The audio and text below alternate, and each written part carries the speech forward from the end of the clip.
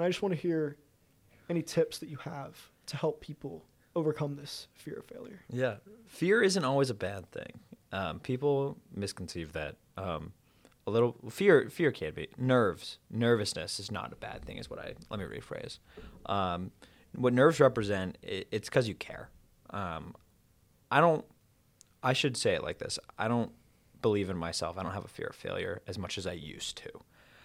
When I approach applying for these major internships, applying within my companies, when I first started them, that fear of failure ran my life. I'm like, I'm going to go bankrupt. I'm going to lose my capital. How am I going to pay this stuff back? And this is going to be awful. These interns, I don't think I'm qualified for this. What are they going to tell me? And I don't think that way anymore. It's more so, this is how I started approaching it. There's a reason they are giving me the time of day. There's a reason I'm in this position. If I get to the interview stage, there's a reason that they see something in me, some sort of potential, some sort of opportunity that they see for me to provide them value. And that's my goal with it, is not just what can they provide me, but every time I walk into an interview, it's what value can I provide that country club, what value can I provide that company, what can I bring to their staff that differentiates me. And I think that's what got me over it, is I am special, I am unique, words of positivity, a positive mindset, which I didn't realize there's a massive value in. There's a huge value in that positive mindset. So walking into these interviews and stuff with I bring a lot to the table. I'm going to give it my all. And if I give it 100% and don't get it, I left it all on the table. There's nothing else I can do in that situation. So, if they come back with a no, that's tough. Let it be. The world's going to keep turning. I got to keep walking. I got to keep moving forward. And that continued forward progress is a massive thing for me. It's okay to feel those emotions you need to feel. Like, man, this darn. But always keep pushing forward. And I think realizing that every time I go in at one of these internships, when I go for it within my companies, learning from those mistakes, asking for feedback on maybe when I don't get it, like, hey, is there something I can improve on? Is there something that, didn't quite call to you or that didn't quite differentiate me from everyone else? Seeing what I could do differently really made me realize that I didn't have to be scared of failure, because it can also be a learning moment. I like to view failure as feedback nowadays.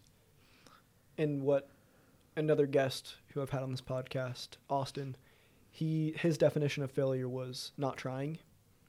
And specifically, it's failure if you don't learn from the mistakes that you have. I think my definition of failure is just feedback. It doesn't really mean a lot of the stuff. It's just a platform or an opportunity for me to learn. I think that's a massive reframe, because that can get rid of the I'm super scared of this, because you can get these nerves that you have.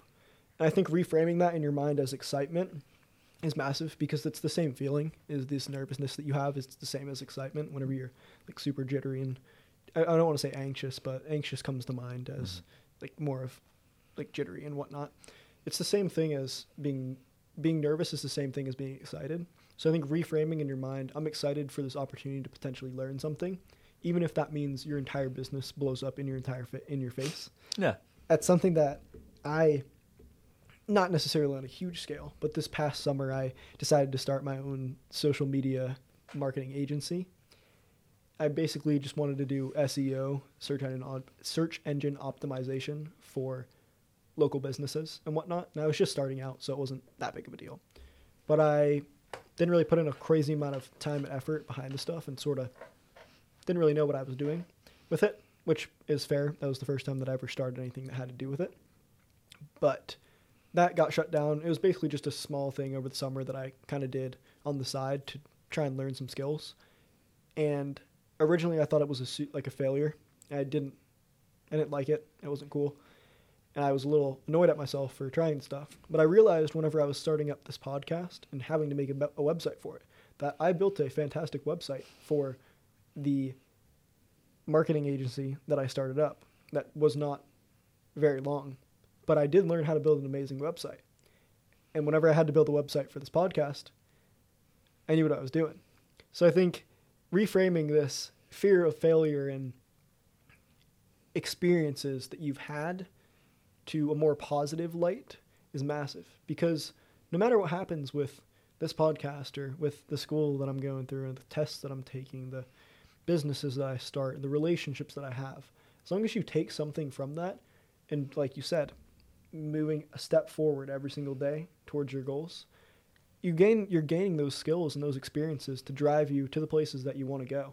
And I think that's absolutely massive, and that's a big thing. Is fear of failure is huge, but making sure that you can really reframe your mindset to think about it from a different way that really serves you. Absolutely. I could not agree more. If you guys enjoyed this video, be sure to subscribe. Watch this next video right here.